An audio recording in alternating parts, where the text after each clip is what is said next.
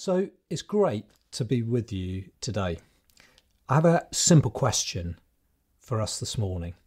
Is there a simple test for love? Well, if there is, it's not going to be found in a magazine where we have to answer 10 questions about what love is.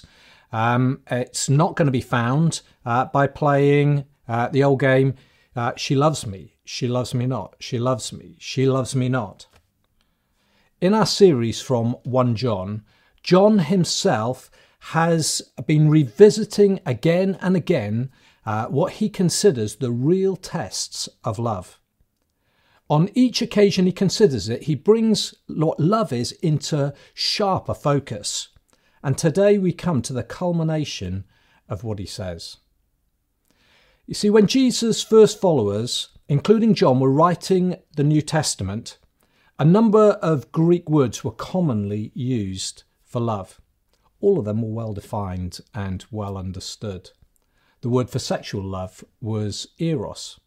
Another word described the love between family members. The word for brotherly love was philia, and we get that the name of the city Philadelphia, which means brotherly love, comes from that. Yet none of those came close to describing the love of God, because the love of God is literally out of this world. So the New Testament writers used a little known Greek word, agape. John uses it 51 times to describe this word that encapsulates the love of God. Effectively, they were redefining the world's view of love. And I want to draw out of this passage from 1 John chapter 4, 5 things that mark out the love of God for us today. The first thing is this: the love of God is pure, uncontaminated. This is what it says in 1 John 4 verses 7 to 8. Dear friends, let us love one another, because love is from God. And everyone who loves has been born of God and knows God. The one who does not love does not know God, because God is love. Where I come from in Swansea, the river that runs through Swansea is called the River Towie. And the River Towie's source is found in the Black Mountains on the western edge of the Brecon Beacons. When it starts off pure, and it runs towards the sea. And yet centuries of heavy industry in the lower Swansea Valley have contaminated the river. In recent years, they've done lots to try and improve water quality, but it's a brave person who wants to swim in the river. In the verses we read, John simply says, God is love. Phil Moore says that this has got to be one of the most quoted and least understood phrases in the whole of the Bible. The amazing truth that John declares has slowly become contaminated more and more in today's society, both inside and outside the church. People now use that phrase to undermine what the Bible says. Most of us will have heard people say things like this: I thought God is loving. He doesn't feel very loving to me. John doesn't say God is loving, although he is. John doesn't say love defines God. John says God is love. He is saying love is not defined by how we feel, what we think, or what the culture around us tells us. Love is defined by who God is. And to define love, we need to go back to the source, God himself. He is the origin of love. So to understand love, we need to comprehend, to understand who God is, his character and his nature. God, we're told, is holy. He's other than us, different from us, completely different from us, separated from us. He's faithful. He's great. He's powerful. He knows everything. He knows our thoughts before we think them, our words before we speak them. He is all present. We can't escape from his presence. Just like with a stick of rock, God's love runs through all of these things. Let me explain what I mean. So when God disciplines us as a father, which we're told by the writer of Hebrews, he does in Hebrews 12, verse 6. A good father disciplines his child because he loves them and knows what's best for them. Once we grasp that God is love, we can be grateful for his fatherly discipline, knowing that it is always for our good, even if it doesn't feel good at the time. That's what the writer tells us. You see, God has revealed his love to this sin-sick world. God has initiated a rescue plan for people who simply don't deserve it. This is pure, unadulterated love. And John's message is God's children need to love just like he does. The world we live in may be mildly impressed when Christians show slightly better love than they do. At best, it may stir them to try harder because, you see, everybody's capable of loving actions. But the world is blown away. The world cannot comprehend when we represent God by showing his love, his unmerited love to those around us, those who don't deserve it, who haven't earned it. Reflecting this kind of love shows that we have come to know God, John says. See, the problem is, though, our hearts get contaminated by self-centeredness. It's what the Bible calls the essence of sin, our self-focus, not focused on God. You see, it's difficult to love, we find it difficult to love people we find frustrating, annoying, unkind, those who we find cruel. Yet if we love God, his love stirs in our hearts. It stirs us in our thinking towards them.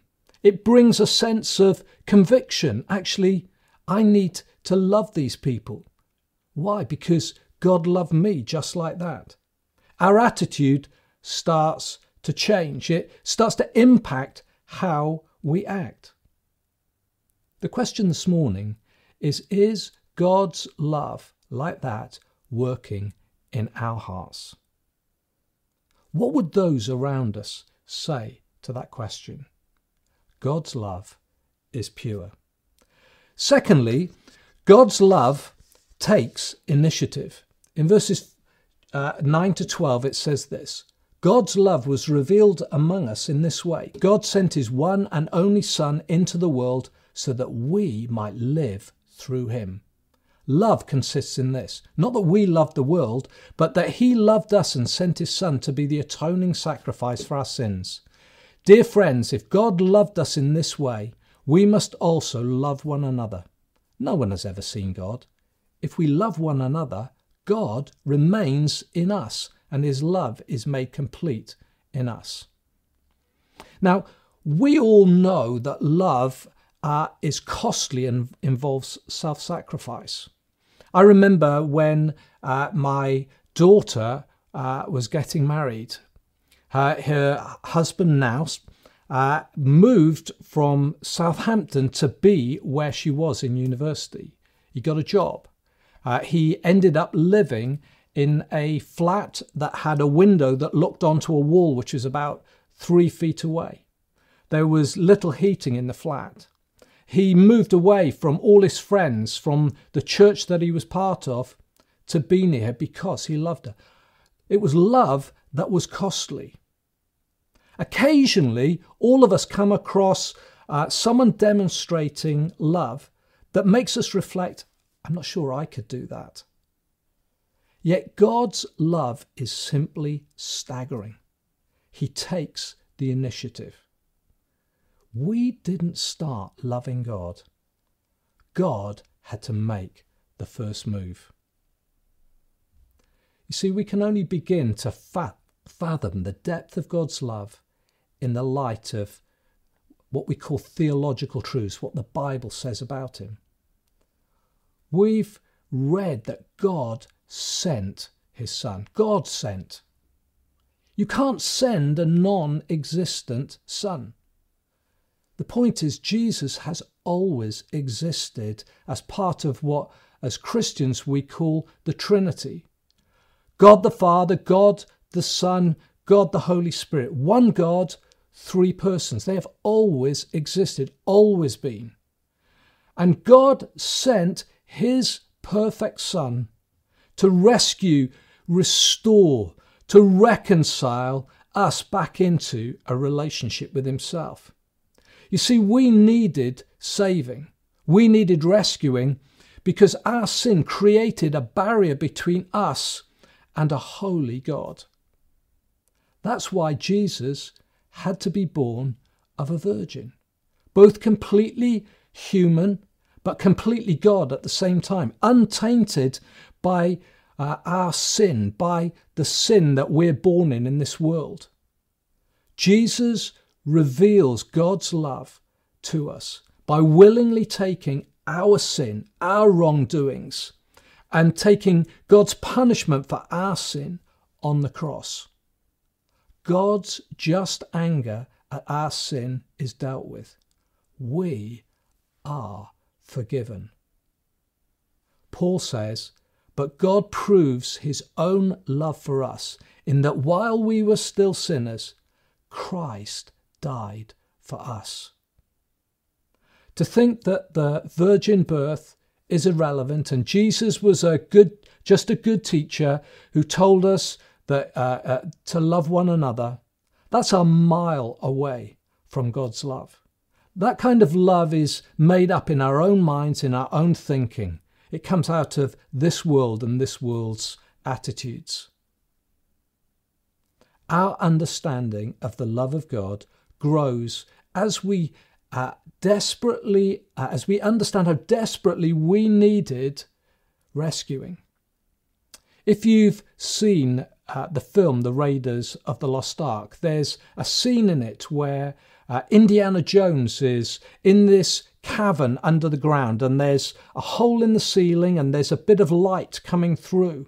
And he's the ground is he's got some torches, so it's fairly light. And then suddenly the torches go out, and he's not afraid of the dark. He only becomes fearful when he realizes what's on the ground around him, and he sees rats and all sorts of things, and he's terrified and wants to get out. When we realize what a desperate condition we are in, when we realize how much we needed him, when we realize how far our heart attitude was from the God who created us, when we realize how steeped in what the Bible calls sin we are, we realize we need saving. We are overwhelmed that the God of heaven would send his Son in to rescue us, to rescue you, to rescue me. Having received such amazing love, it leaves us with an obligation to show the same love to those around us.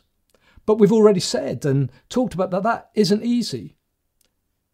We need to start remembering what we were like when God revealed his love to us. We were dead in our sin, the Bible says. So we need, like our Father in heaven, to take the initiative in reaching out. We need to be those who make the first move. I don't know about you in this season. Are you feeling let down, offended, hurt? Are you waiting for others to make the first move? Maybe you're worried that you're going to be rejected. I want you to remember this morning how much he loved you, that he came for you. If we love one another, albeit imperfectly, John says that God remains in us by his Spirit, and his love ripens and matures in us, grows in us. That's what God longs for each one of us in this season as we are scattered. The third thing is true love is dependable. In verses 13 to 16 it says this, This is how we know that we remain in him and he in us. He has given us of his Spirit. And we have seen and we testify that the Father has sent his Son as the world's Saviour. Whoever confesses that Jesus is the Son of God, God remains in him and he in God. And we have come to know and believe the love that God has for us. In my early 20s, I knew my mum loved me. But I was living in a way, behaving in a way that wasn't great. But my mum loved me relentlessly. She was utterly dependable in her love towards me. You know, the people we trust the most are those we know love us the most. Those who have seen us at our best and at our worst and love us consistently. God has loved each one of us, despite our inconsistencies, despite our shortcomings, despite our failings and our sin. This God is worthy of our trust. You see, too many of us have a flawed view of God's love towards us. We find it easier to believe that God is frustrated and cross with us when we failed again.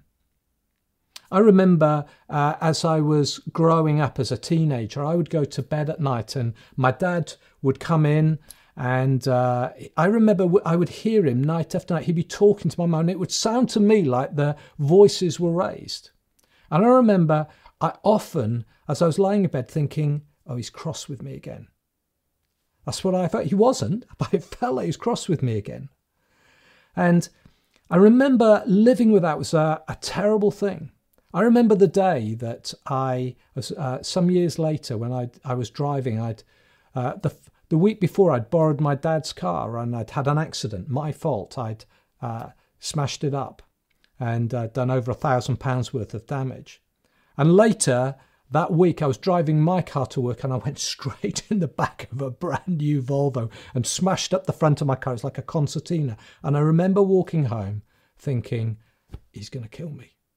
He's going to go mad at me. And I remember my mum phoning my dad in work and my dad speaking to me. And this is what he said. He just said, son, he said, as long as you're okay, that's all that matters. I want you to know God loves us. I thought my dad would be cross with me. He's my dad. He loved me. Our Father in heaven is way, way, way better than that. Our God loves us relentlessly. His love is dependable. It never, ever stops towards you. God's love is shown in his patience and his kindness. I'm sure as John wrote these words, he remembered how Jesus had restored Peter, his friend and fellow disciple. And Peter had denied Jesus, and how Jesus so graciously restored him into relationship and dealt with him.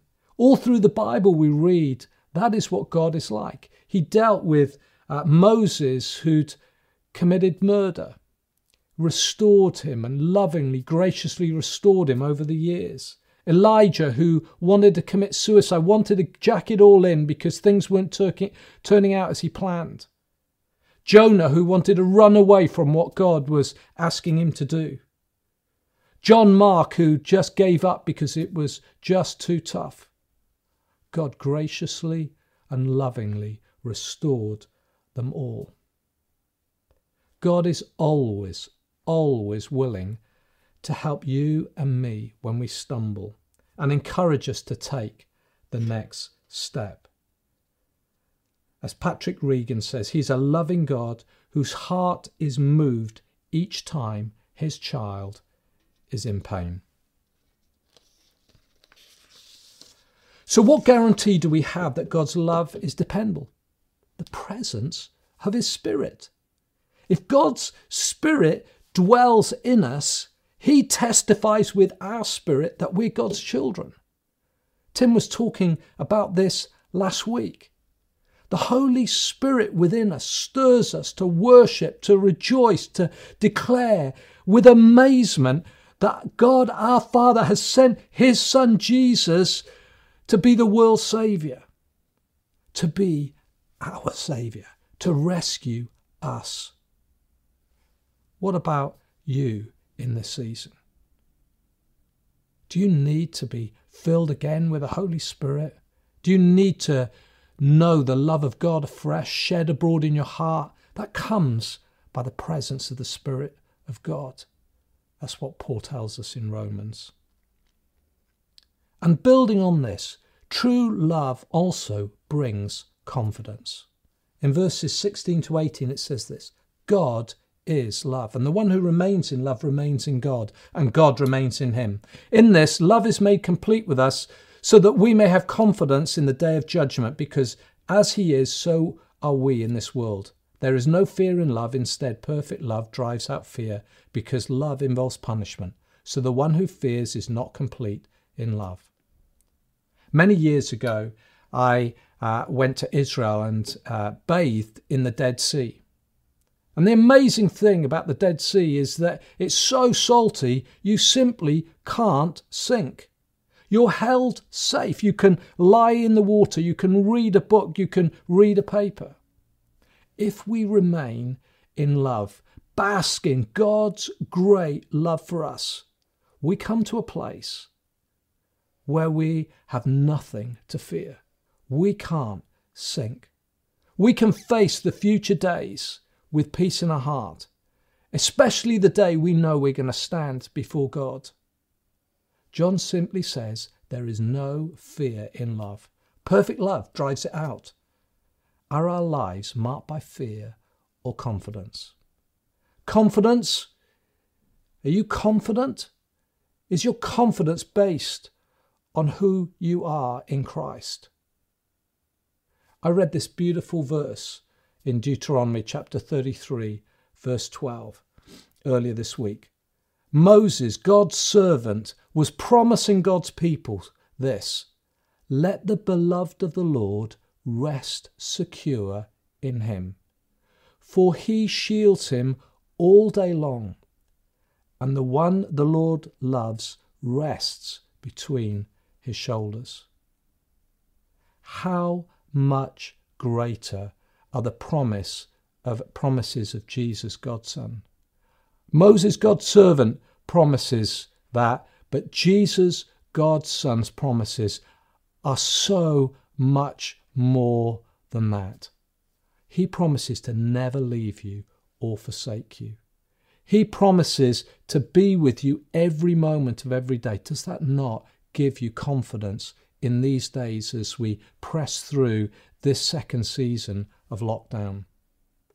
Finally, true love generates a response. Verses 19 to 21. We love because he first loved us. If anyone says, I love God, and yet hates his brother or sister, he's a liar.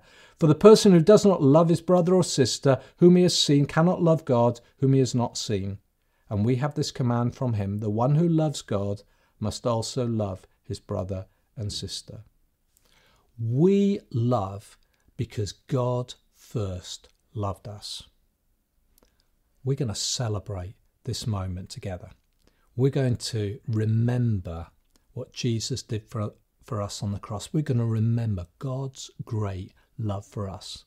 This love that caused him to send his Son across the cosmos to rescue people like us from our sin and selfishness and draw us into relationship with himself. We're going to remember Jesus' body broken for us. We're going to take the bread and we're going to break it, and we're going to remember that Jesus' body was broken on our behalf. We're going to drink the wine in memory of Jesus' blood shed on the cross. The Bible says without the shedding of blood there is no forgiveness of sin. As we do this, we're going to focus on him, and we're going to lavish ourselves in God's love for us. We're going to bathe in God's great love for us. We're going to bask in it. We're going to rejoice in all that he has done for us and thank the Father for his Son. We're going to worship the Son for dying for us, and we're going to ask the Holy Spirit to come and fill us afresh. Let's take the bread.